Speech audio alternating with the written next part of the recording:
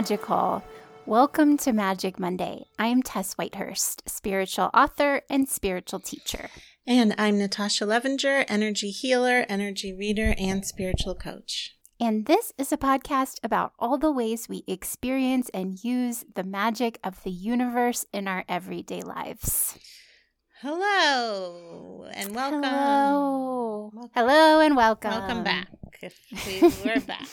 We back. Yeah, it's been a couple of weeks, and it seems like it's been 4 years. A really long time. I really was like, I feel like a different person entirely. We were talking a little before we started recording, but this eclipse season has been a bumpy ride for me. Yeah. How are you feeling though? Good. Well, I'm feeling great. Oh, yeah, great. So it's been Mercury retrograde, and I've been doing the 25-day Mercury retrograde challenge, which is something I put on my blog and Instagram. Go follow Tess. Yeah, on social media too. And I feel like I'm going to do this every Mercury retrograde because it just feels fun. It doesn't even feel like in the past I've been like, oh, Mercury retrograde, like we'll surrender to it. We'll just be with it. Right. We won't fight it. But like this is like another level of not fighting it. It's really like surfing the wave of it, and it just feels good. It doesn't feel like I'm not feeling negative aspects of Mercury retrograde. It's so interesting you're saying that. I'm actually not either the retrograde part, but I've been reading a lot and feeling into a lot. I actually posted on our Instagram last night about this, like how much what we sometimes call bad feelings are like, they can really be just actually enjoyed in some ways. Like to understand really it's all part of the process. It's almost like as humans, we're always surprised when we have feelings we don't like or things come up that we didn't expect, or when in fact that's really just, it's just part of the process. And it's like we have this expectation, even though it's never proven to be true. Yeah. That we're supposed to be happy all the time. Yeah, and isn't that weird? Yes. It's really like, weird. Where did we get that? It's like, wait a minute, what? Oh, that happened. And it's like, what if it's, oh, yeah, that happened. I'm going to feel that.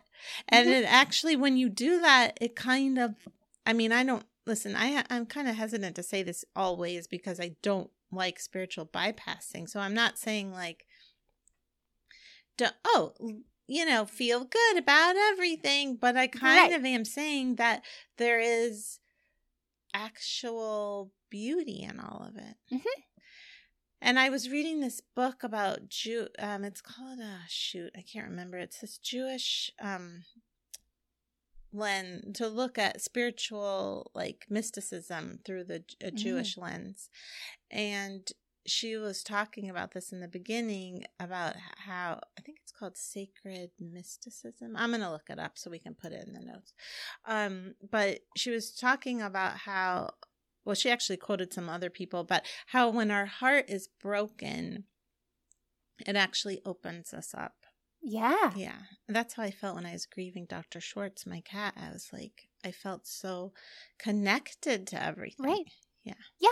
We have talked about this on the podcast, like how grief opens your heart. And it really does. I wonder if I've mentioned on the podcast before that when my cousin Logan was dying of a brain tumor at 29, my whole family on that side went to a beach house with him. We knew he wasn't long for this world.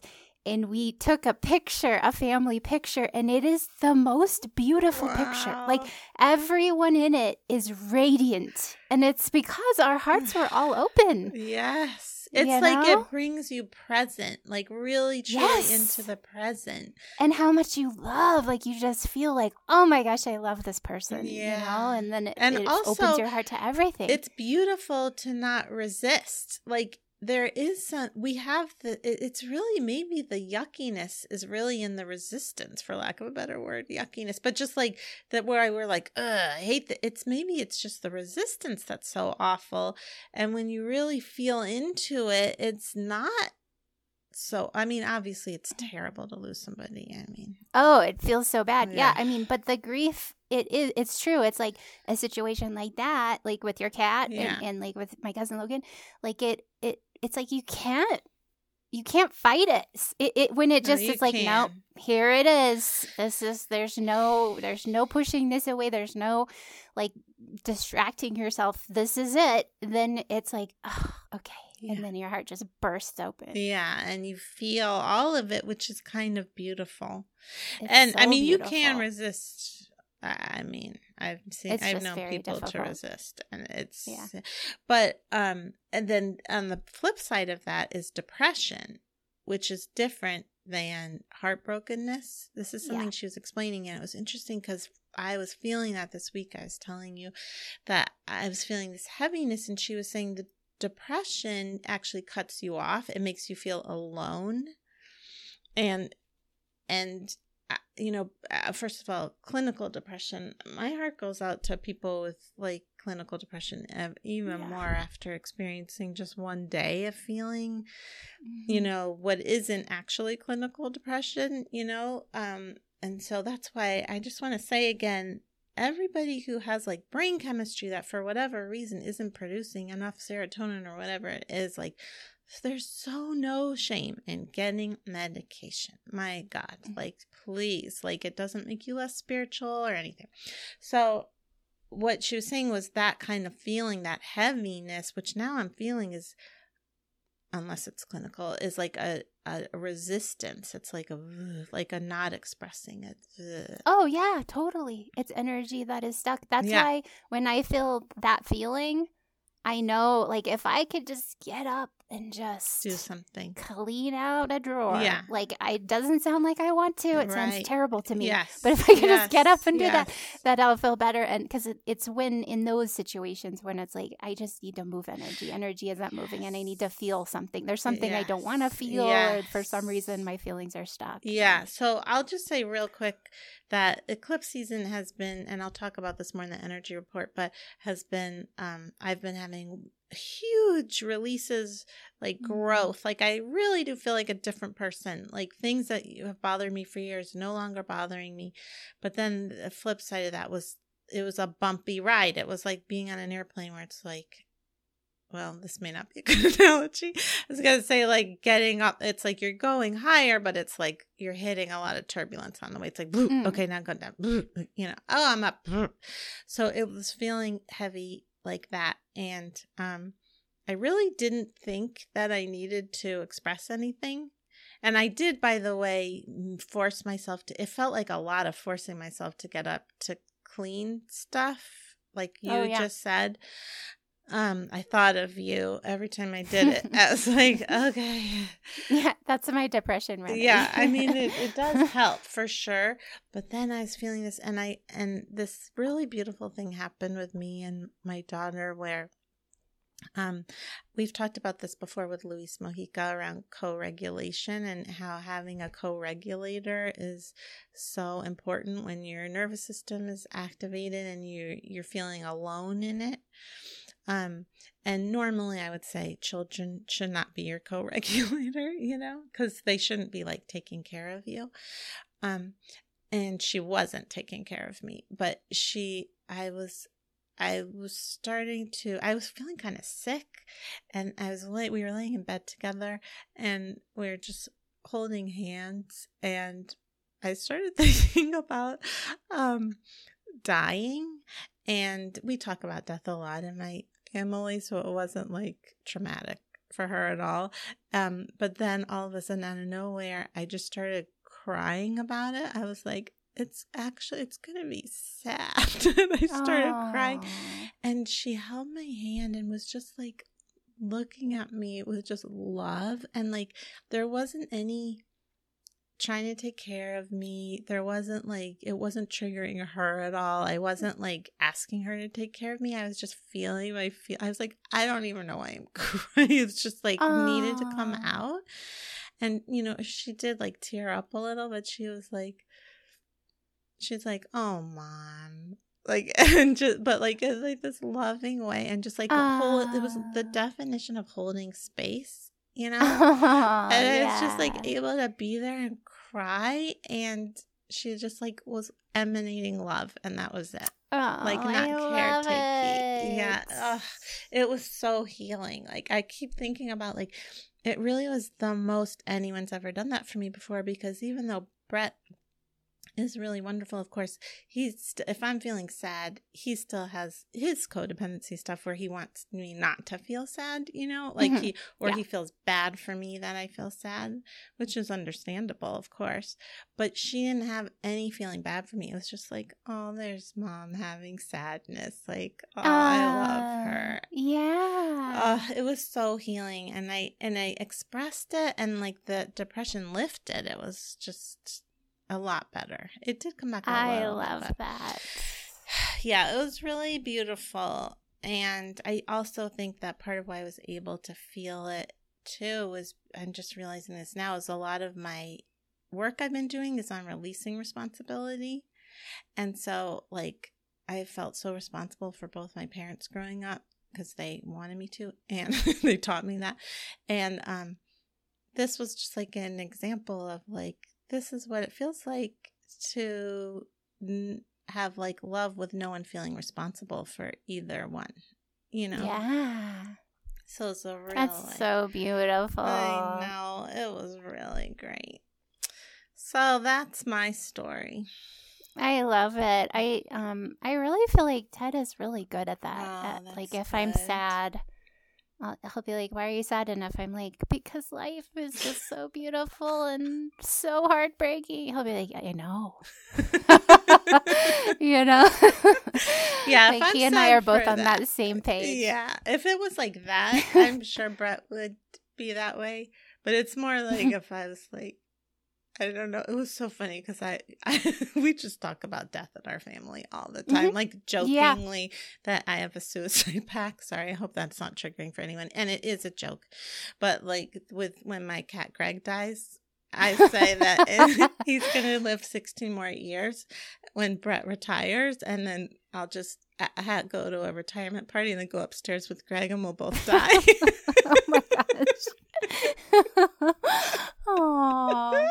I mean, we're totally joking, and and my daughter laughs at that, like she knows it's being funny. Oh my God, did you hear my cats during that? Anyway, No. So we talk about it a lot. So, but yeah, if I'm sad about like my childhood, I think Brett has a hard time not feeling bad for me, which is understandable. Yeah. But yeah, that's beautiful. Yeah. I love that story. I have been feeling a lot of feelings too, just like, because so it was 2 weeks ago. It wasn't 1 week ago, but I drew Surrender and Trust, the card from Cosmic Dancer Oracle, and you drew Page of Wands from, I think, Lightseer's Tarot. Yeah. Does that sound right? Yeah. And I really, so those both, like Page of Wands, new energy. That's another thing I've been feeling. I've been getting used to this idea of going out in the world again. I planned a trip. It's been really sweet. Yeah. It just feels sweet. You've really to been open enjoying back that. Up. I have really enjoyed it too. I'm surprised because I was like, am I going to feel really anxious? But I've actually felt really good. But I know a lot of people are feeling anxious.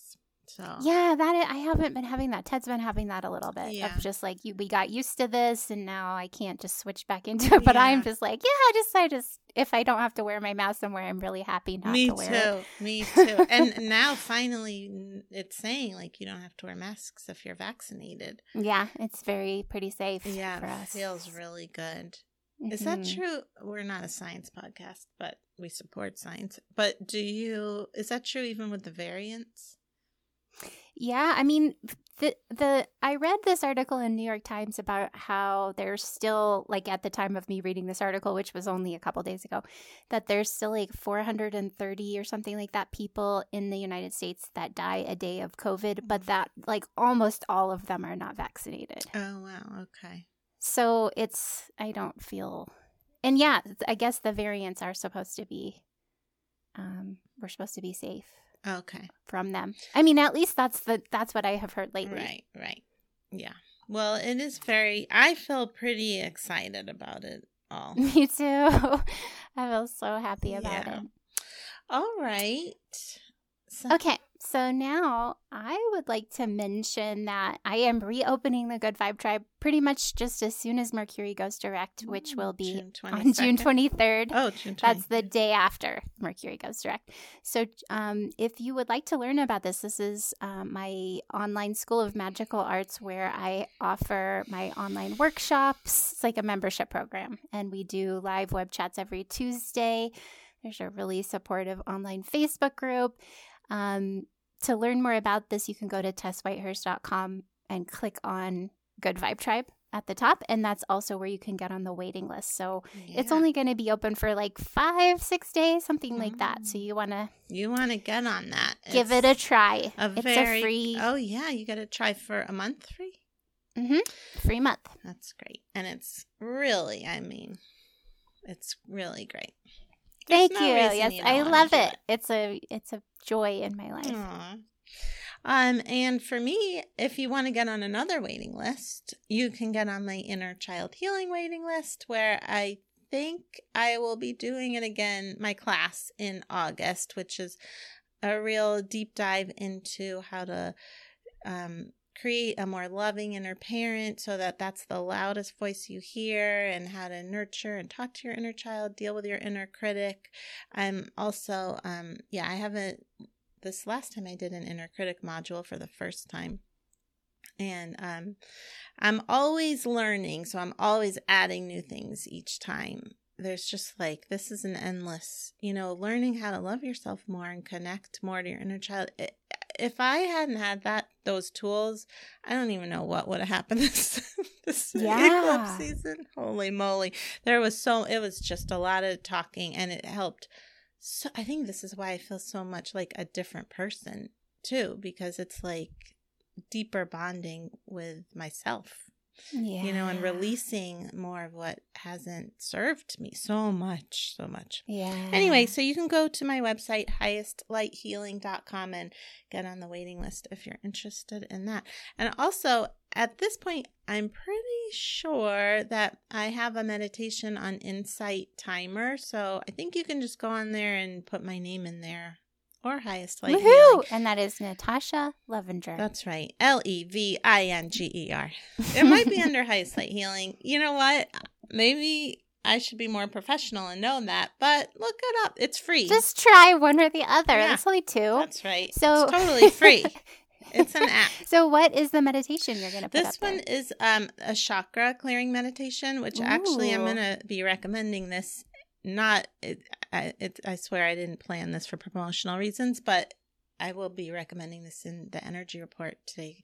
It's a real basic clean out, but again, I found that to be so helpful when, like, just as a basic hygiene, energy hygiene. Yeah, and that's a really great app too. I've had it for years and I use it constantly. Oh, yeah. Insight Timer. Well, thank you. So that is that, right? Well, yes. And now we would like to ask you to write us a review, please, on your favorite podcast platform. iTunes is really, Apple Podcasts is really great. It helps people find us. So we have so many great reviews. We're so grateful for all those reviews. Yes, thank you so much. Those of you who have already written a review. Yes. And we would also like to mention our newsletter. So I send a newsletter out whenever a new episode drops, and then I put pictures of the cards we draw for the week and links, appropriate links that you might want to check out after you listen to the podcast. And then Natasha sends out a kind of monthly wrap up once a month. That's right. And then the last thing we want to talk about in this section is our phone number. Oh, right. If you want to ask us a question, which we love, you can call us at 828-333-7181, 828-333-7181. I looked at you that time because you like it.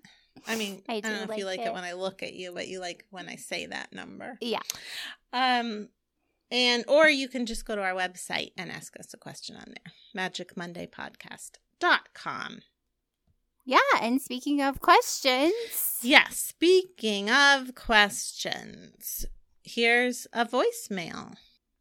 Hi, Tess and Natasha. My name is Victoria, and I absolutely am so grateful to have you both as spiritual guides that I kind of look up to, and I love listening to. I always get in such a positive headspace and energy space on Mondays, starting the week with the podcast. I have a question about pregnancy magic, I guess. Not necessarily magic, but just this pregnancy space in general. If you had any tips or, book recommendations, any insight or suggestions, even just an opinion on where you think good spaces while pregnant, would be to kind of resonate in or to find space in. Anything from meditation to I'm looking into blessing ceremony instead of a baby shower, just things that align with me spiritually and energetically. Okie dokie. So, sometimes we got questions where I'm like, I feel like there's people that can answer this better than me.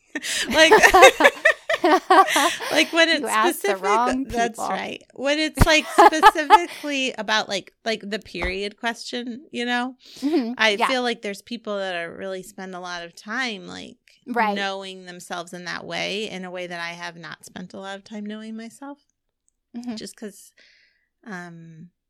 I don't know. I just never had cramps like in that case. So, and yeah. Well, we do have a community too. Yes. So it's like if we don't do the best job of answering or the most complete job, then, then people let us know, or you can check out what people are saying on the Magic Monday podcast listeners Facebook group. That's right.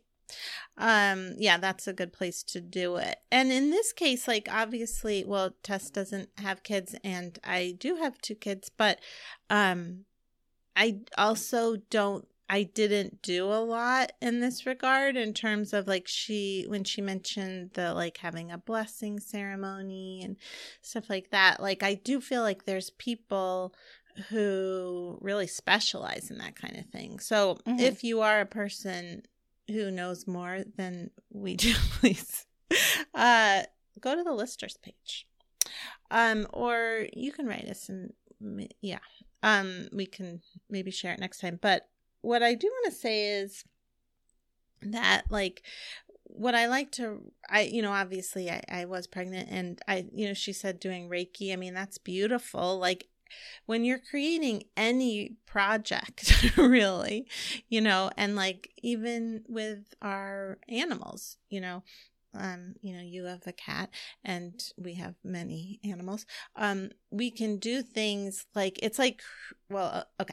just say it's like creating any project. So a business is like having a baby,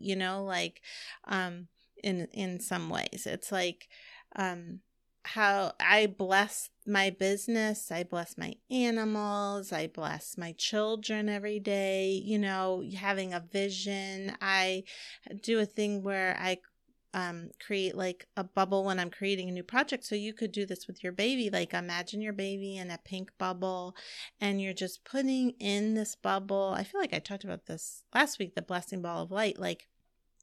Put in that your blessings for her or him. It's weird I said her. I wonder if it's a her. For them, let's make it gender neutral. And another thing that just came to me is you can put a cord from your heart chakra to this bubble, which I do with my business as well, and just send love to it, gratitude to them. And again, just sending lots of love. Another thing is you can imagine your energy contract together, put it in, just say hello to it every day in present time. And again, you can imagine making this journey, whatever you want. For instance, when my first child was born, my goal with them was to let them be whoever they were. That was my whole intention was I'm going to get out of their way so they can fully be who they are. And I very quickly regretted that. They have a lot of opinions. I'm only kind of kidding, but we do let them be who they are. That is for sure.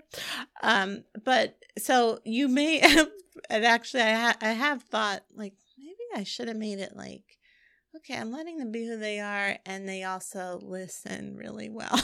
To us. They're not, they don't want to defy everything. But so, yeah, I would just say to have intentions are nice. So like having those kind of intentions, like whatever it feels aligned with you, like the most joyful relationship or the most lighthearted or whatever, you know. And again, for people who aren't pregnant or don't want children, like you can do this with anything that you're creating, and including things that are here now, like animals or beginning, like a journey, like a trip. Exactly. You can bless your trip. You can put, so those kinds of things. And of course, Reiki is beautiful. Any kind of love and gratitude and like those kind of things. And if fears come up, you know, just love your fears and you know, just like you would with anything that you're creating. That's my advice. I wrote about this in You Are Magical in the beginning, but my mom, so listeners know that my mom and I are estranged and that it's there's some challenges there, but it doesn't mean that there's not also love, and I have a lot of gratitude for a lot of things she taught me. And she sent me at some point a letter she had written me before I was born. Oh, wow. And in the letter, she sets an intention for me, and it's to always remember the magic. Whoa. Like I didn't even get the letter until I had already published books on magic. Yeah, that was her intention for me when I was still in the uterus. That's really amazing. It's so beautiful, I know. Yeah, that's a perfect example. And I also feel like that helps you really co-create with this being, whether it's a child or whatever you're creating, so that it's aligned, you know. Like definitely I believe my oldest child was a general in a past life. Was told that when I was pregnant, and I believe it. And so like those were their intentions, to come be with a family that was like, okay, I'm going to do what I want, you know, not do what I want. We have so many boundaries here, but you know what I mean? Like their essence, like that is our goal, is to have their essence be what it is. Right. And you also were probably tuning in to your first baby's essence. Yes. And like my mom was too, probably. Right, exactly. Like tuning into me. Right. And like what kind of like nourish my existence. Exactly. You know? Yeah. So that's what I have to say. And if anyone has any other things, they can go to the listeners page, and that would be great. Maybe there's like books, or I have never had a blessing ceremony, but I actually went to one once. That was nice. So I know that there's stuff people do that I don't know about. All right. So our next question is from Amy, and she says, thank you for taking the time to read my message. This is about her childhood dog, Fret Girl. So, I'm just trying to, okay, I'll just read it. Fret Girl died a horrible death when we were babies together. My father was an alcoholic, diagnosed as schizophrenic. I had a pretty tumultuous childhood. My dog Fret Girl was my rock and always by my side. We both had freckles, hence the name. Fret Girl died. Oh, she already said that. Okay. I actually had a mental block about her death until my mom was dying. I am now 53 and I have not been able to connect to her. I really want to figure out how to let her know how sorry I am I wasn't there for her, and how much I appreciate that she saved me so many times. Any advice? My heart is heavy over it, and I want to release the sorrow and darkness surrounding it. I am not sure I will be able to release this if I can't tell her how sorry I am and how much I miss her. She was my light in the darkness. Thank you for your time. Blessed be. All right. do you want to answer that first? Well, yeah, I mean, I want to start by saying it seems to me that it's extremely frequent that when an animal dies, that the human feels guilty. Oh, yeah. And so even humans, when humans right. die, humans feel guilty. Right. And so I feel like this is one of those situations where, like for me, when my animals have died, it's happened to me twice as an adult. But as a child, more. That it's important for me to like remember, oh yeah, it feels like this was my fault. It feels like I should have stopped this, but that's not real. Like that's actually not true. Yeah. And in this situation, I'm sure, you were really a child. You're a child. Yeah. And so I feel like that maybe because the grief came up to be felt, that old feeling, you didn't feel it then, now you're feeling it now, or maybe you did, but you didn't like process it fully.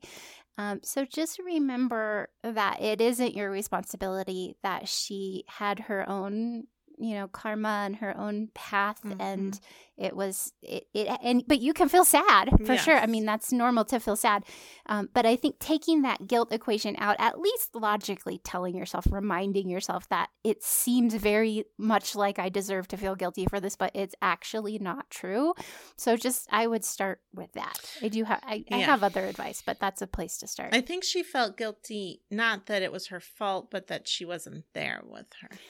I mean, I feel like it's the same type of family. Yeah, family of feelings. Yeah. Of like, I messed up that death. I didn't do that death right. It's it's not, you can't stop death.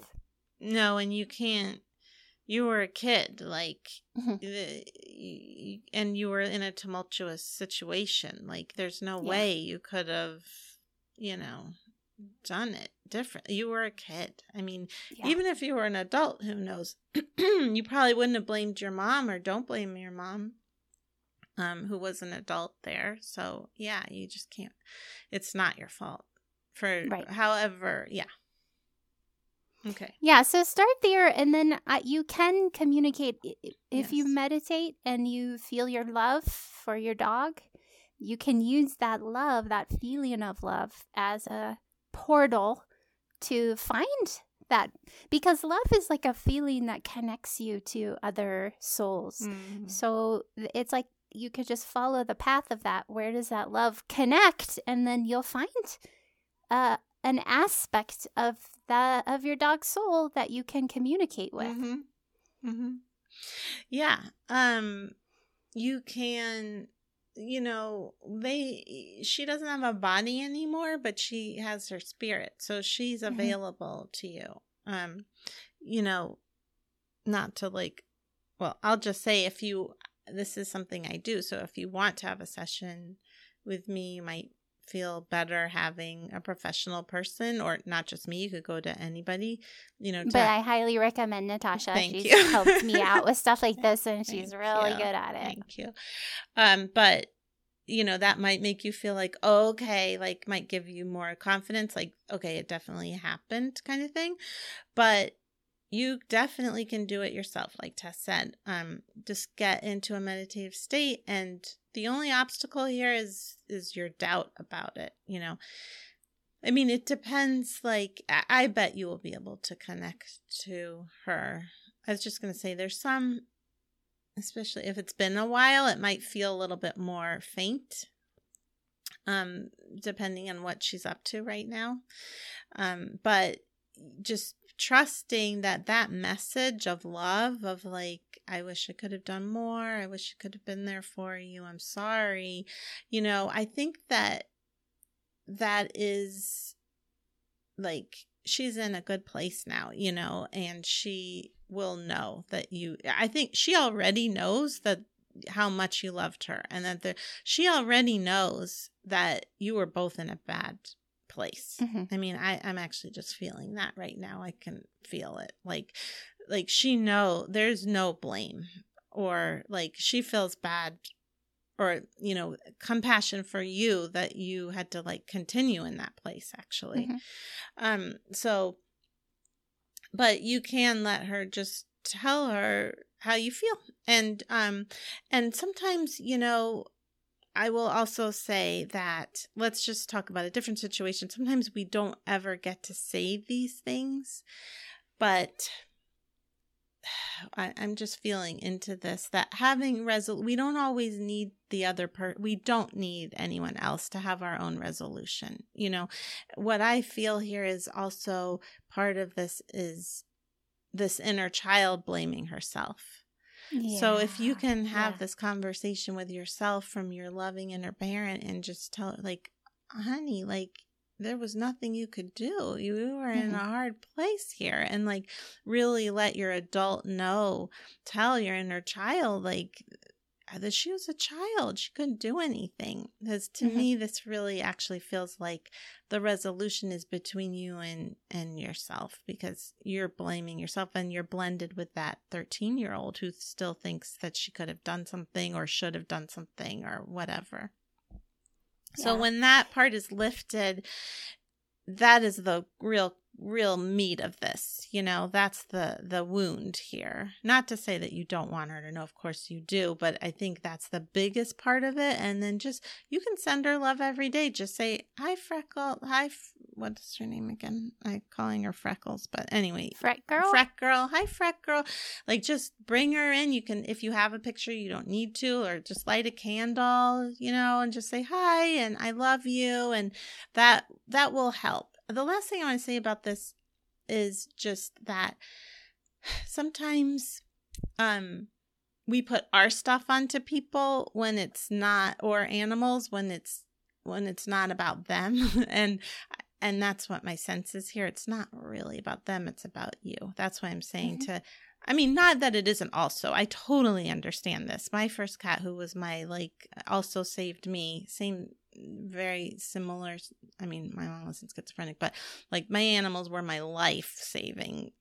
They were just lifesavers for me, and one of them died, and I felt really guilty also. So I totally understand that feeling. But just me too. Oh my gosh. Yeah. And I still feel like my childhood dog, Abby, and my cats as an adult, like, it doesn't feel great always when I think. I still feel pain when I think of their death. But I did want to mention, too, that something that helped me that I feel like might really help you, too, is doing a ritual, like with Smoke. I made him a little stone. I got, like, a cement thing from the craft store and made him a little memorial. Yeah. And then with Acorn, I ordered one from Etsy that said her name, but I put them by a tree at my family's cabin in the woods. And whenever I go there, I visit their little graves. And so something like that, you could get flowers and place them on a little memorial stone. That's actually really powerful for humans, which is why humans have done burial rituals for so many thousands of years, because they help us to get closure and to feel connected, to just kind of, move forward. Yeah. And I've never talked to an animal who hasn't ever just been like, oh, it doesn't completely know how much their person loved them, and that it had nothing to do, whatever it was had nothing to do with them. Like, that there's no blame whatsoever. I've met animals that are funny and have senses of humor, but never one that was like, oh, okay, whatever, or like, I hold you accountable or anything like that. Right. Or even like, I don't understand, they go, a lot of, I would say animals like go very quickly. You hardly ever meet an animal ghost, now that I think about it. It's like they seem to have support, like that they go to the light very quickly. They have their guide, their angels, their helpers that just like help soothe them very quickly.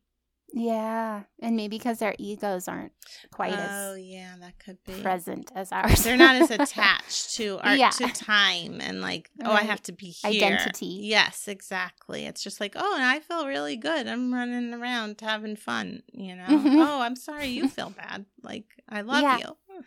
Yeah. Okay.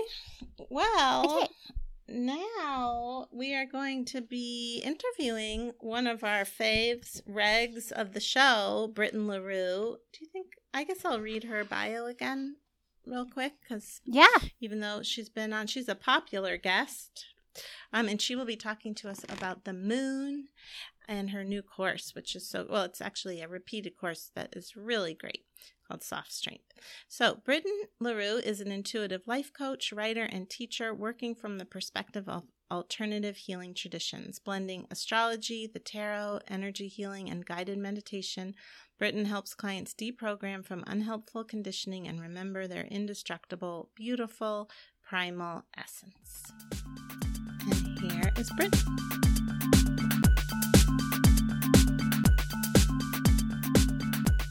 All right. We are so excited to be with Britten LaRue again. Yay. Yay. So Britten, you are teaching a class called Soft Strength, and am I right that it's centered on the moon? You tell me. Yeah, tell us about the moon signs and how they relate to what you're teaching. Yeah. So a few years ago, I started a class, an annual class. I do it every summer during Cancer season on moon themes. And so I chose Cancer season because Cancer, as you may know, is the sign that's what we say ruled by the moon. So if ruled sounds a little like too disciplinary, then we can say like the moon guides Cancer, the moon shepherds Cancer, the moon cares about what's going on in Cancer, and that's and so it just seemed like a natural time of year to have a class on moon themes and help people look at their own moon and their chart, and help people look at where Cancer is in their chart, and learn some of the ways that I teach clients and help clients to take care of their moon, like identify their moon assignment, you might say, or their moon invitation in the slide. And think about how taking responsibility or taking a role in shepherding that part of yourself in this life can really be transformative. So thank you for having me on to have a chance to talk about all of that. Thanks for being here. So maybe could you tell us and our listeners just maybe an intro to the moon sign? Like, how does the moon sign show up in the chart? What does it mean? How can people think about their moon sign affecting them in their lives? Exactly. Thank you. So I usually begin by speaking to the fact that to the ancients, they spoke of the sun and the moon, the two luminaries. So we can think about these two lights in the sky, right? And their relationship with each other, where the sun comes up every day and maybe it's cloudy and we can't see it, but we can pretty much rely on the sun rising and it looking the same always, more or less, in where it is. And then it sets and it goes into the underworld and then it rises again in the morning. And so the sun part of us, I like to say, is tied to our more conscious self. It's like a divine light inside of us. It's tied to our conscious goals and our creative authority in this world, like something that we're shining a light on. Where the moon self, if you think about the moon rises at different times all the time. In a month, it's always looking different. It's like constantly changing. It swells and gets really big, and then it begins disseminating again, and then we just don't even see it for a while. And so it, unlike the sun, has this quality of changeability, and it's more mysterious because we connect it to the nighttime, because when it's the most big is when it's night, and so suddenly it's illuminating what is normally dark. And so I like to talk about the moon as being the part of the chart that can speak to what is maybe more unconscious about ourselves, maybe it can shine a light on some of the mysterious ways that we do things, like some of the mysterious things from the past that sometimes we don't consciously recognize that go on in ourselves, but can actually speak to a kind of underlying major part of us that's always there. Because the moon is always there, even if we don't fully see it, you know? And so, and then they have a relationship in the chart, just like the sun and the moon are always in relationship. To say right now that the moon is waning is to speak to what that means. It's waning in its relationship to it having gone from a full moon where it was fully illuminated, which is opposite the sun from the earth, and then it begins to lose its light, we say, which is really just about its relationship to the fact that it's moving back towards the sun again. Yeah. Not receiving as much of its light. And the moon in your chart, at the moment you were born, what was it reflecting? It was reflecting the light of the sign of your sun. So it's very tied to your sun, even though it may be in a different sign than your sun. It was reflecting the sign's light. Oh, I haven't ever thought of that before. That's so interesting. Isn't it? Yeah. So those kinds of dynamics of thinking about ourselves, I think, can just be incredibly helpful at illuminating then something that may be more hidden from view, which is what the moon can help us do, about like, oh yeah, I do those things, but I just don't think about them because they're sort of like not in our conscious sight. They're more underwater. And the moon rules tides, right? The moon rules the tides of the ocean. And when we think about the ocean, like we can see the surface, but we can't always see this rich world that's going on underneath. And so when we move into like our moon self, when we think about the moon parts of who we are able to kind of dip underwater then and go into the past, go into things that may just not be totally clear to us on the surface. And that's really helpful to me. So this might be a real like oversimplification, but I do think of the sun as being like your external self and the moon as being your internal self. Those are just very broad strokes, but is that roughly true? Yes, but exactly. It can be funny because like if you have a sun in a more shadowy place on the chart, let's say, if you have your sun in a more like hidden position and the moon in a more external position, then you're often moving through the world externally from moon self. That makes sense. But I thought that the rising sign was more your external, or no? It does speak to like the energy that you're stepping into things, like your approach, like the motivation that you have, that's underlying like how you're gonna put your sun out there. That makes sense. So they do work together. Would it be like sun is like what you do, rising is how you do it, and moon is why you do it? Like kind of a little bit. The Virgo had to analyze it. Let's tidy this up.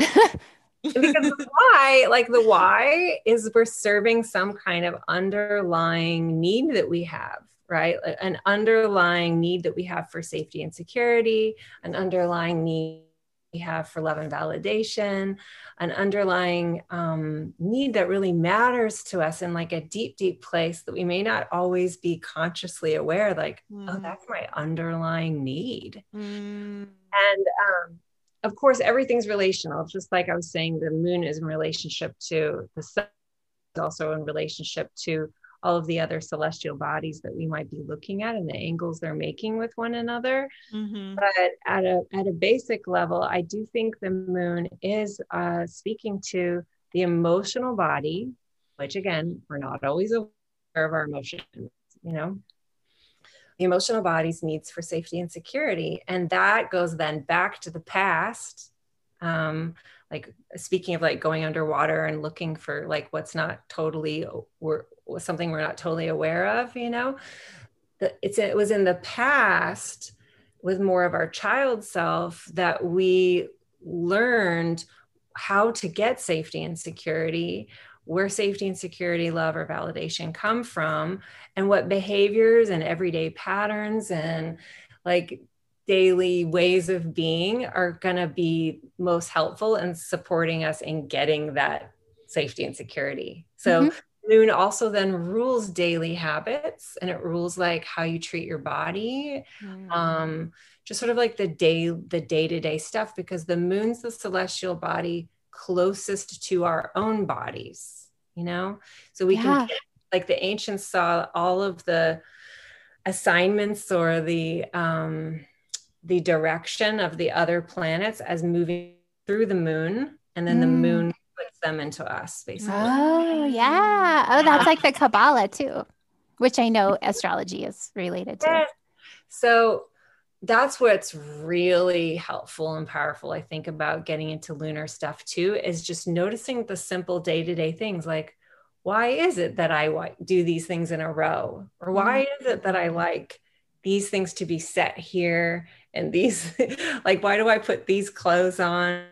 Why do I feed myself that particular way? Like these little things that we do in our day-to-day lives speak to little things that we picked up along our life that help us feel safe, those routines. But that's related to the moon? Yes, because the moon rules daily habits. Oh, okay. And that's where the self-care piece comes in, with the moon especially, is because it is through some of these minutiae that we care for ourselves, right? But sometimes we have daily habits that are not very good for us. Right. And routines that aren't supporting us, but we found them because a younger version of ourselves maybe needed to have that ritual, maybe needed to do that thing in a regular way, whether that's a relational pattern or a consumption pattern or a work kind of pattern. We found our way to these patterns, our younger selves did, and it worked for what our younger self needed. And then, but we may in the present time be like, I really wish I didn't do that. Like, I really know that that's not actually helpful to me, but why is it so hard for me to break with these patterns? And a lot of that's also working with our moon self, is because the moon part of us is really connected to those patterns, even if they aren't fully supporting our self-care, even if they feel in many ways like self-abandonment. So like getting into that, like, what is that why? What is that why that's behind that? And caring for ourselves at that place can help us uncouple. And as you come to love yourself at that vulnerable place of like why you may have fallen into that habit, and begin to do some repair work and love yourself at those vulnerabilities, then you're able to begin to make some of those shifts where you feel like you're able to then care for yourself better. And sometimes that just begins with having a balanced diet throughout the day or something simple like that, or like getting yourself to bed at a time that would be better for you. Some of those like gentle self-care habits that can be more helpful, drinking more water, right? All of those things can begin to teach your subconscious, and then that's moon, to rewire the unconscious that you are someone that will show up for your self-care. And that helps to repair patterns of self-abandonment where you maybe weren't fully caring for yourself across certain parts of your life. So in order to know, like, for clues as to how to do this best, do we look to like the sign our moon is in and the house it's in, or how is there ways to like hone in on the best ways to do that? Yes. I think that moon sign is a great way in, for sure. I think most people, I don't know if I've ever talked to anyone who hasn't resonated with their moon sign. I seriously don't think I've ever talked to anyone who resonated with their moon sign. It's kind of a deeper to me part of yourself, like that you, like, whoa, like you you connect to it. Like, oh, that's almost like private. It's like Oh, wow. tender, you know, and that's tender is a word we would use for the moon. It's a word we would use for Cancer. And then when you get into the house, I think that's especially revealing, that that's a zone of your life or a domain of your experience where there's a strong need to seek love and validation or safety and security in that zone. And then when you feel yourself reflected by that, it can be really powerful because you maybe just weren't consciously, I mean, this is the case for me when I first learned astrology, and it's the case for clients all the time. You maybe just weren't consciously thinking about it.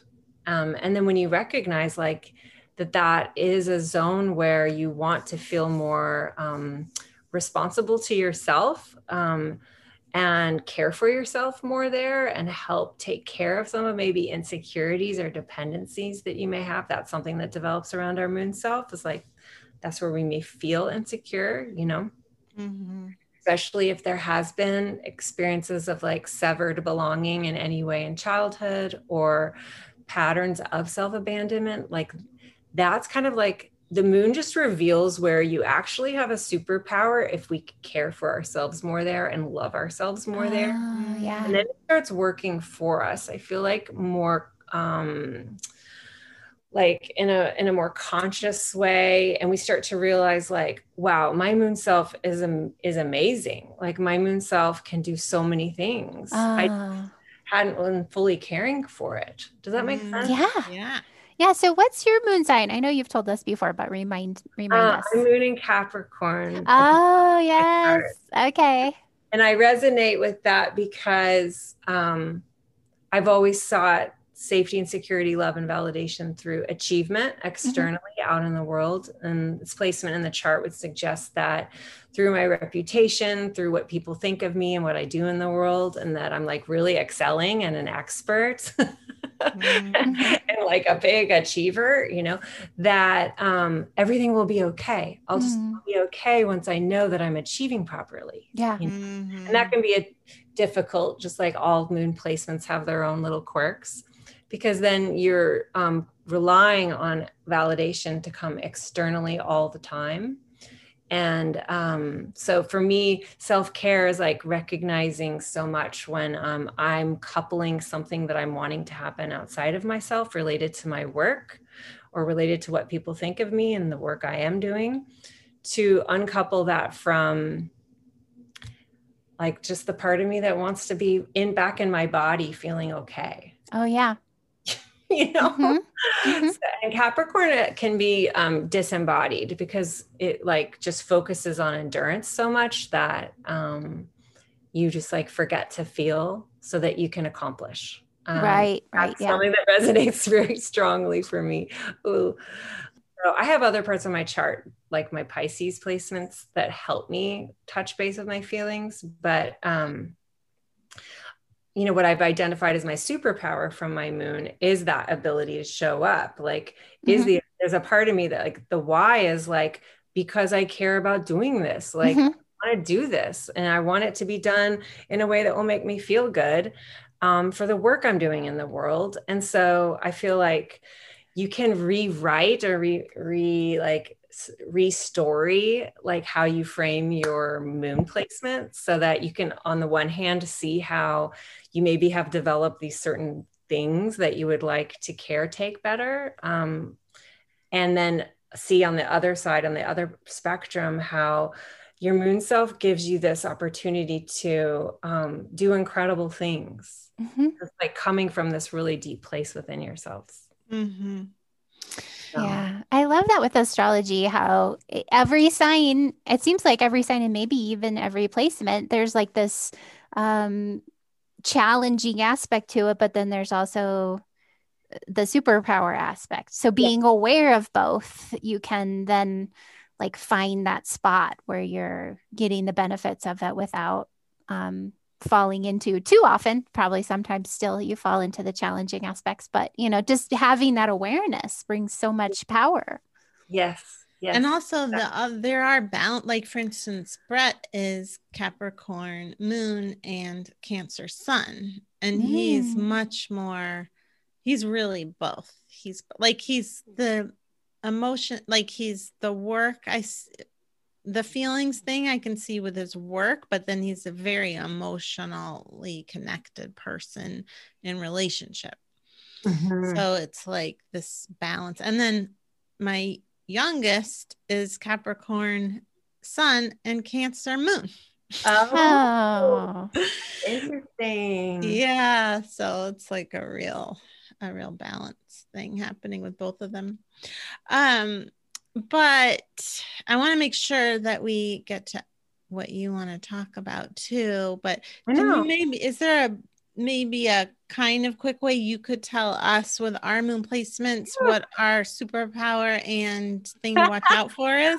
Yeah, I'm gonna look at it. I don't know if you want me to share screen or if you just want me to. No, it's look okay. at your chart. Yeah, you can just. So yeah, Tess, I pulled up your chart. And does it seem familiar to you to have your moon in the 12th house? Is that how you know it to be?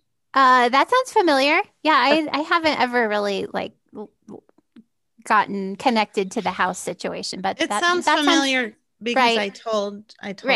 Okay, I want to make sure that was okay. Yes. Both of you have moons in what we can think of as some people call them shadow houses or water houses, houses that have to do with more like hidden or unconscious parts of the human experience. They're like less external out in the world. Does that make sense? Mm-hmm.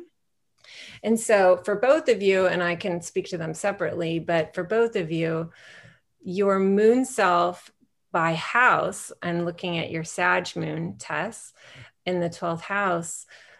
12th house moons, then your emotional body, like your kind of inner connectedness, because that's moon, is associated with the house that has to do with the collective unconscious, with dream worlds, with kind of like a world that's behind the scenes from everyday life that's out there. Like the Akashic Records? Yes. Yeah. And so it's a very psychic type placement because moon is very absorbent, right? It's very open and soft and like wants to take in what it wants to merge with, because we associate moon with water type things. And so moon in the 12th house would be very absorbent of the environment, of just stuff that wants to come talk to you. Right? Oh, yeah. Interesting. And so, what I always think about then is what that might feel like to a child. Because with our moon, you are understanding your reality of your moon self through that placement. And this is a realm that like not everyone can talk about with a whole lot of skill and the culture that we live in here, and not all parents are skilled and educated in how to talk to their children about being so absorbent or so tied into information that can be coming in, right? And so I feel like a lot of times when people have a 12th house moon, there can be a journey in this life around learning boundaries, like learning when to kind of turn off the psychic sensors so that you're not constantly taking in information from everything. Yeah, like it was scary to be a kid. Yeah, when I think of my childhood, I am like, oh, it was really, really scary and unsettling. And also growing up in a funeral home, like there's lots of things going. Yeah. Spirits. Yeah, I mean, absolutely. Okay, so that's completely resonating with you. Yeah, totally. And the Sag part. To me, the Sag part would be like ultimately, for sure, you would take the isolated Sag stuff of like being a seeker, wanting independence, wanting to know that you're free. But I also feel like you would want to go learn how to adventure and be free in that realm, of like needing to get behind the scenes to your own space where people aren't going to mess with you. Oh, interesting. No, well, like maybe clarify that a little bit more, that where people aren't going to mess with me, like so that I get like clear I on think it. of Sag Moon as having a kind of maverick quality of someone that needs to like know that they can go where they want to go. Oh, right. Yeah. Like get their backpack and just go. Totally. Gosh, Yeah. that's my oldest. And let me tell you, in this pandemic, she's always like, I gotta get out of here. Yeah. I gotta get out of this house. I don't care where we go.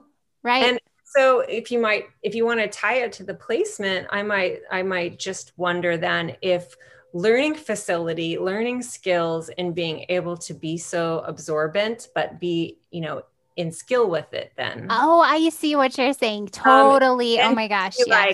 And I'm going into my own behind the scenes zone, and I'm going to go to like other realms, and I'm going to go to other planets, whatever you want to go. And I'm going to be safe. Past lives. And that's my world. And like, I can go there whenever I want to. Yeah. Yeah, totally. That's so interesting. And Sag has a lot of teaching qualities too, so potentially wanting to use what you learned there to be a guide or torchlight, because I think of Sag as like torchlight for other people. Does that make sense? Like, totally. That's what she is. Yeah. Yeah. And also the honesty piece has really I know Sagittarius is about also about saying what's true and finding what's true. And that is so important to me. Honesty is. And so, what do you think were the like self-care pieces that you learned in your life to help you move from kind of like, I don't know how to take so much information in, like I'm a sponge, to being someone of great skill who guides others? Yeah, that I talk about that. I mean, that's like my book, The Good Energy book, is a lot about what I learned about clearing my energy, anchoring into the earth, like just having good magical hygiene, but also living in an isolated place in the mountains really helps me too. Like living in a city, I never could feel quite, I mean, not that I didn't love the years I lived in Los Angeles, but it really overwhelmed me to be there energetically. I never felt like I could relax my belly. I lived there. Yeah.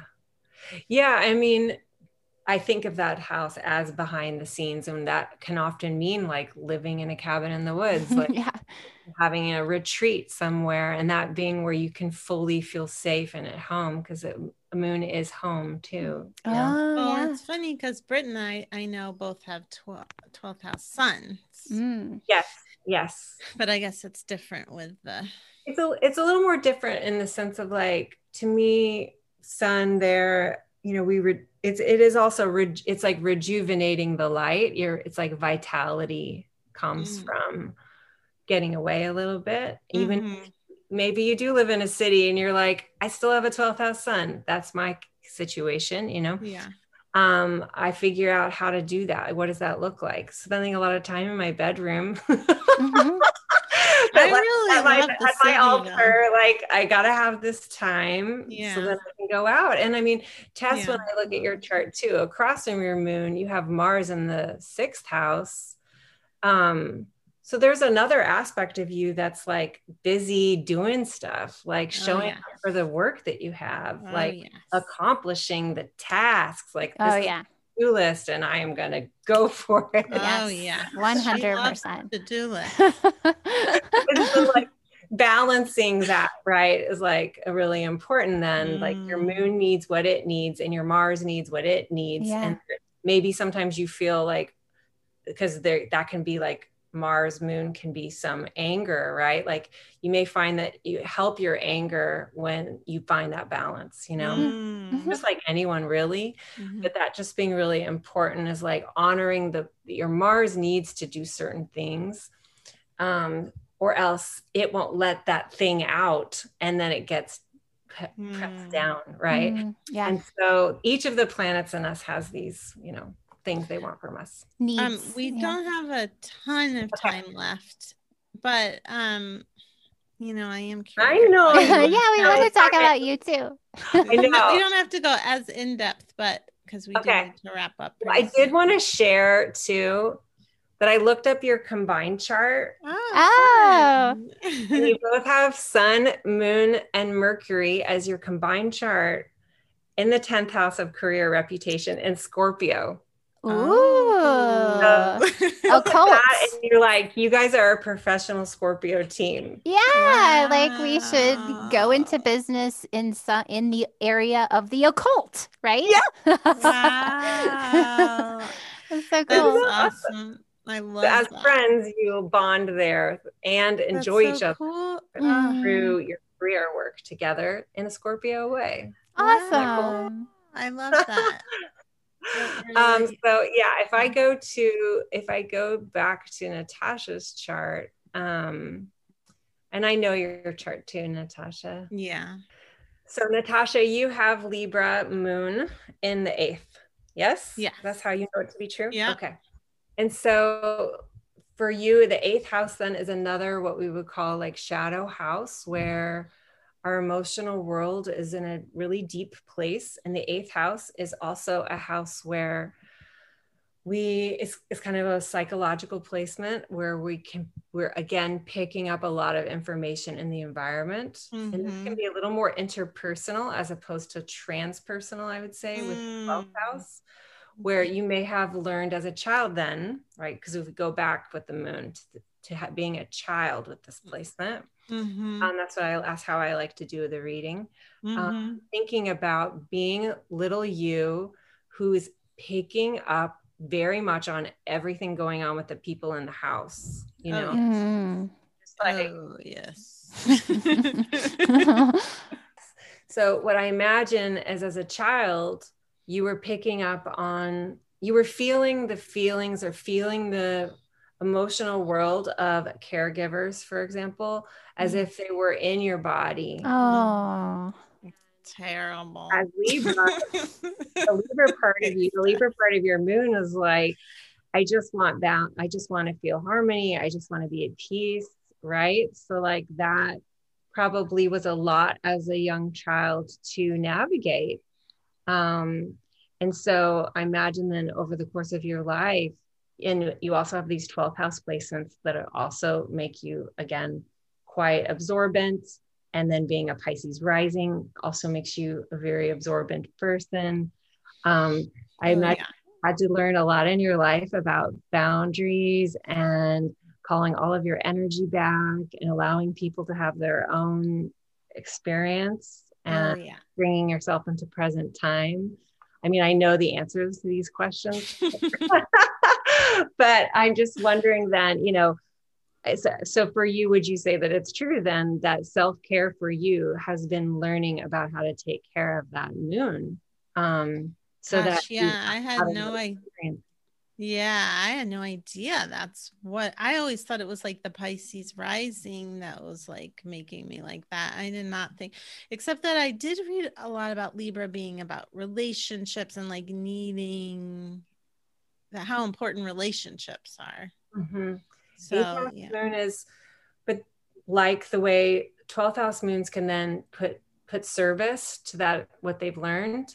The 8th house moon can be someone that can really meet people at the hard stuff, because you've learned how to caretake yourself through some pretty intense things.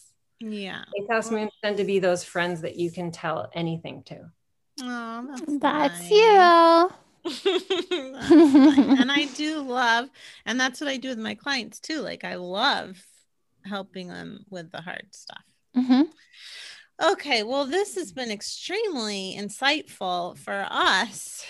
Yeah, really cool. Yeah. And so you are going to be teaching more deeply about all of that. Is that what part of what your class is about? It's a 5-week class. So 6 meetups with 5 lesson modules in between, with meditations, journaling, comes with 2 of my workbooks. Wow. Start June 14th. So right before Cancer, straddle the whole of Cancer. And you will be coming to one of the live meetups, Natasha. I'll be talking about inner child healing, right? Yes, it's one of those just really rich classes, which is why I call it an intensive. And lots of people like to do it more than one time to like take it in another time after they've been applying everything. Because the first time's just such an opener that taking it again really helps you to integrate more. So. Yeah, because it does deal a lot with the inner child, and that's true for my class too. People like to take it again. People have said that to me too. Like the second time was like another layer. Yeah. The mood is always layers. Yeah. Yes. Well, thank you so much. It's always so great to have you on. We love you. And everybody will love you too when they take your class. Oh, wait, where can they find you? At Britten LaRue on Instagram and BrittenLaRue.com. And if you go to my website, you'll see Soft Strength and it will have all the information. You can email me if you have any questions. Great. All right. Thank you.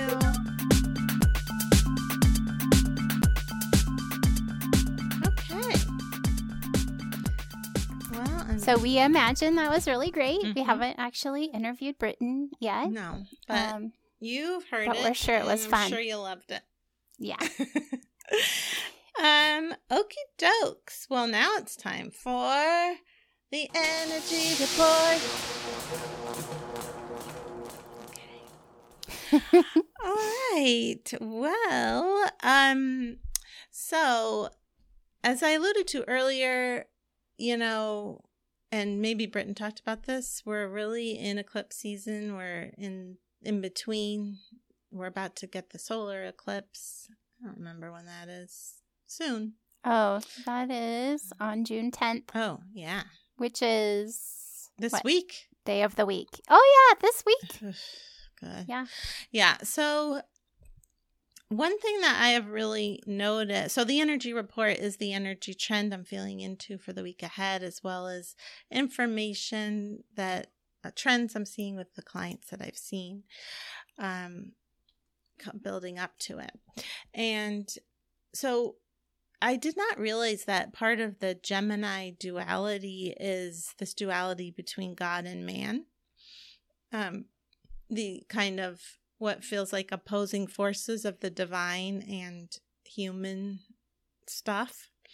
But that has been certainly very true for me this week, and what feels like is maybe a little, it kind of feels like it's more the same, and what I've really seen too with people. So it's funny because I was talking to my guides about it, and I was like, yeah, it's just like dealing or trying to navigate the separation between the divine and humanness. And they essentially said to me that it's an illusion.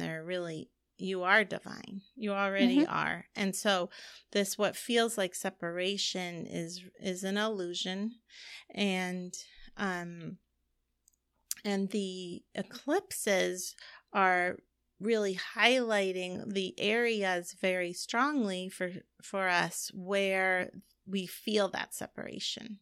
So it can feel very much like I'm not divine. I'm heavy. I'm in this heavy human body. I'm dealing with these heavy patterns, this heavy condition. I'm, all of that. It can feel like, that's what I am. But really it's that the eclipses are highlighting it so that you can release it, so you can feel more of your divinity, so you can feel more of who you really are. So with people, it's just so different. Another interesting thing that I've noticed is people have been having like these awakenings, and then they look around their life and they're like, well, that doesn't fit. I can't have that anymore. Whether it's a relationship or a job or whatever, they're like, wait, no, this is wrong. This is so wrong, which is, may be true. It's like these big realizations because they're feeling so much more of their divinity, of why they're here, this expression, and it can feel really uncomfortable. So I just want to validate that, first of all, that it can feel, even though it was there the whole time, it feels extra uncomfortable when you're more aware of your lightness, Right. Yeah. So to help ease this, I guess, I don't know, transition, just to ease over, like make it a little bit more smooth. One, I would say I would caution against making any big decisions. So like, even if you're feeling, oh my God, I need to blow everything up, like, just like take a breath and just say, oh, okay, that's because I'm really feeling how much I want, and what's the next step here? Because for some people it might be, I'm going to leave that job. I'm going to leave that person. But for some people it might be, oh, actually I haven't been clear to my boss about what I want. And my next step is setting better boundaries and and creating finding space in this work environment to do what I want, or with the relationship or whatever. So, just taking a breath and being, before you do anything, but I would caution against being impulsive, especially because it's Mercury retrograde. Yeah. And then the other thing, again, not to promote myself, but just basic hygiene, so that your energy hygiene, and also just regular, I would say, like drinking water. Yeah. Self-care. Yeah. Really taking care of yourself to help it not feel so bumpy. And so a chakra clear out, like, one of the things that helped me so much this week was seeing clients, because every time I do a clean out, and I get my own little healing every time. And every time I was like, oh, I feel so much better. So chakra clean outs are just so helpful. Tess has one too. Maybe there's one on the Insight app of mine. Also, if you're on my mailing list, you get that chakra clean out. But they're all over YouTube. So yeah, that kind of thing where it's like, okay, my energy field is feeling really in present time, so that you're clearing out what isn't serving you, what's in the past, what isn't working for you, so that you're more connected to the divine, but also you're just more connected to your present time information. Yeah. So that's my advice this week.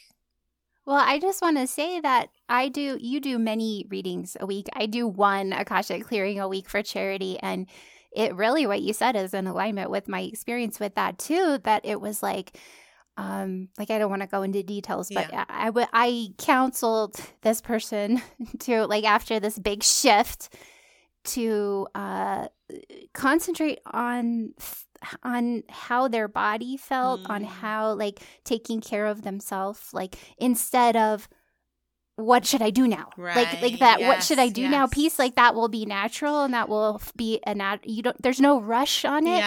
Concentrate more on your personal, like, being your own, like, independent, powerful being. I mean, you're interdependent, you're supported, you're not just purely independent, but concentrate on how you feel in this positive shift, and then from there, when the time is right, you'll know how to create change. Yes, exactly. It's very tempting to want to make quick moves when you suddenly especially when you're like, oh, I had this huge realization, and, like, I healed in this deep way. Now I'm gonna go do all this stuff. Yes. All right. So okay. That's that. So now it's time for practical magic. Okay, so as I mentioned, Mercury's retrograde, and I've been having a great time with the Mercury retrograde challenge. Talk about self-care too. I mean, there's self-care stuff. They're just easy things. Like yesterday, it was roll up your loose change and clean out your wallet. There was a sea salt bath day. Upcoming, my favorite, clear out your fridge day. Oh. I love cleaning out my fridge. That's my least favorite. Really? Yeah. It just, I don't know. There's just something about it for me. But so I do recommend joining that if you haven't already. Yeah. It's like simple stuff. And if it's like, I have kind of scalable stuff too. So it's not a huge commitment if you don't have time. I have ideas for how you can do whatever you can with the time you have. And you can join anytime, right? It's okay. Yeah, you can join anytime. And then if you miss some days, you can always go back and do those things whenever if you want, or you could just skip them. It's, there's no rules. So I do recommend that. And then, as we mentioned, the new moon solar eclipse is June 10th, which I looked it up. It's Thursday. And I suggest for this new moon, because of the eclipse season and also because of Mercury retrograde, to really look deeply at your intentions and goals and revise them as you need to. And also look at like, okay, I want this. Why do I want that? What is the feeling that that's going to give me? What's my motivation behind these things I want to create? Like really look deeply and then feel free to tweak this stuff so that you can just get very clear, find the place where you feel joy and excitement and expansion. And then also, change what doesn't resonate with you. Discover what, like, oh, this used to seem like this is what I wanted, but now it's this. Or maybe like I assumed I wanted this because I'm supposed to according to the rules of my culture or my family or whatever, but I don't really. So it's just a really great time to get clear on your intentions and then to like often on the new moon, it's a time of intention setting, but this is a time of intention revising and then phrasing them in a way that feels very inspiring to you. So that's my recommendation for this week. I like it. It's also helpful. It does go along with the energy report too. Yeah, totally. Yeah, and you know what? I do want to say one more thing about that thing of getting clear before you take action. Like maybe when you get clear, you will be like, oh yeah, I want to end this relationship or I want to leave this job. Yes, like it might happen and that might be true for you. Yes. But just like check in first is what we're saying, right? And I would also though say give it a week because we are in a, you know what? I mean, that's the minimum amount of time I would say. I mean, always listen to your information. Always. But I would just say that waiting until the fog of, or I don't want to say fog, but the energies of the eclipse season and Mercury retrograde to just lift a little bit, just to be extra clear maybe how you're going to word it or, just, before you take action. Yeah, or if maybe other sort of conditions might shift in the interim that might inform how you deal with the challenge. Like, for instance, right now, I feel right now my growth cycle is looking at responsibility and how it relates to invalidation, which has felt kind of heavy and icky. And I feel like that's going to be lifting in a couple weeks. And then I'll have new information about how to proceed with things. Oh, right. So the next growth cycle, you might feel a little easier in terms of how to move forward. All right. So now let's do our housekeeping. Yeah. So where can we find you? Well, you can find me at highestlighthealing.com. You can sign up for my newsletter, the wait list for my class. There's other things on there. Schedule a reading if you would like. And I'm also on Instagram and Facebook at Highest Light Healing. And you can find me at tesswhitehurst.com. That's where you can find my guided meditations and spells and rituals and inspiration. And you can find me on Instagram at Tess4444, on Facebook at Tess Whitehurst Author, on Twitter at Tess Whitehurst, and on YouTube at Tess Whitehurst. And you can find us at magicmondaypodcast.com. You can find us on Instagram at Magic Monday Podcast, on Facebook at Magic Monday Pod, and the group Magic Monday Podcast Listeners. And that's it. That's I think. You did and wherever you listen to podcasts, which it sounds like you already have that covered. Yeah. Okay, so now we'll pick our cards for the week. I'm going to pick from the Akashic Tarot. Okay, and I am drawing from my Magic of Flowers Oracle. Okay, great. Oh. Okay, so I drew Yarrow, which is protective shield. So I'm tuning in. So this is a message of protection, of remembering that you're safe, of remembering that you have divine protection. But it also, I feel like it's showing that energy that we were talking about of like healing, getting really clear on your own boundaries, on what feels right to you, on where you end and where other people begin, and feeling safe in that.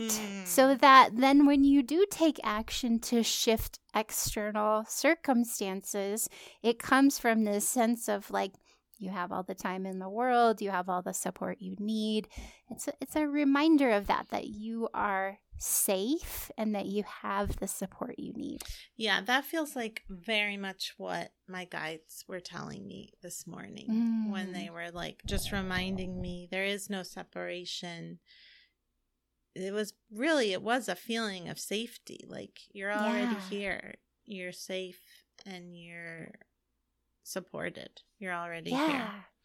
Yeah, so and that reminder of like everything is energy. So if you're like in this space of feeling that abiding sense of safety, that's where you want to be, or like that sense of self-care and self-compassion, and then everything else will take care of itself. I mean, you may be guided to take action on it, but just remember to start with that. Yeah. Okay, I picked the Divine Physician.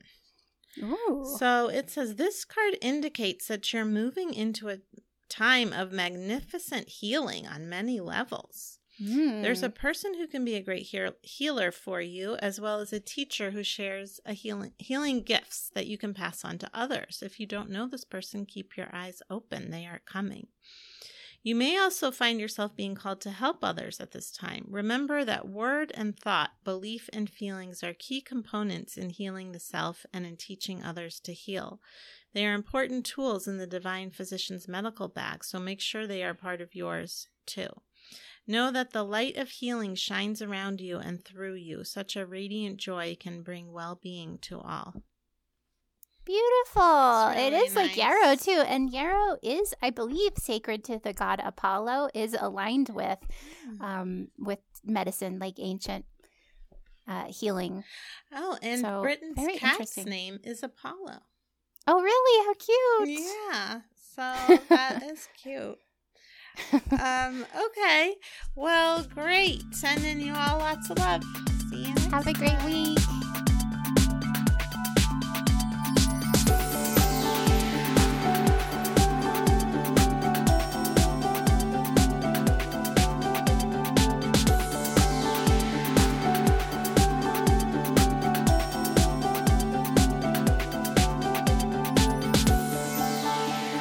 I'm running around having fun. Oh, I'm sorry you feel bad.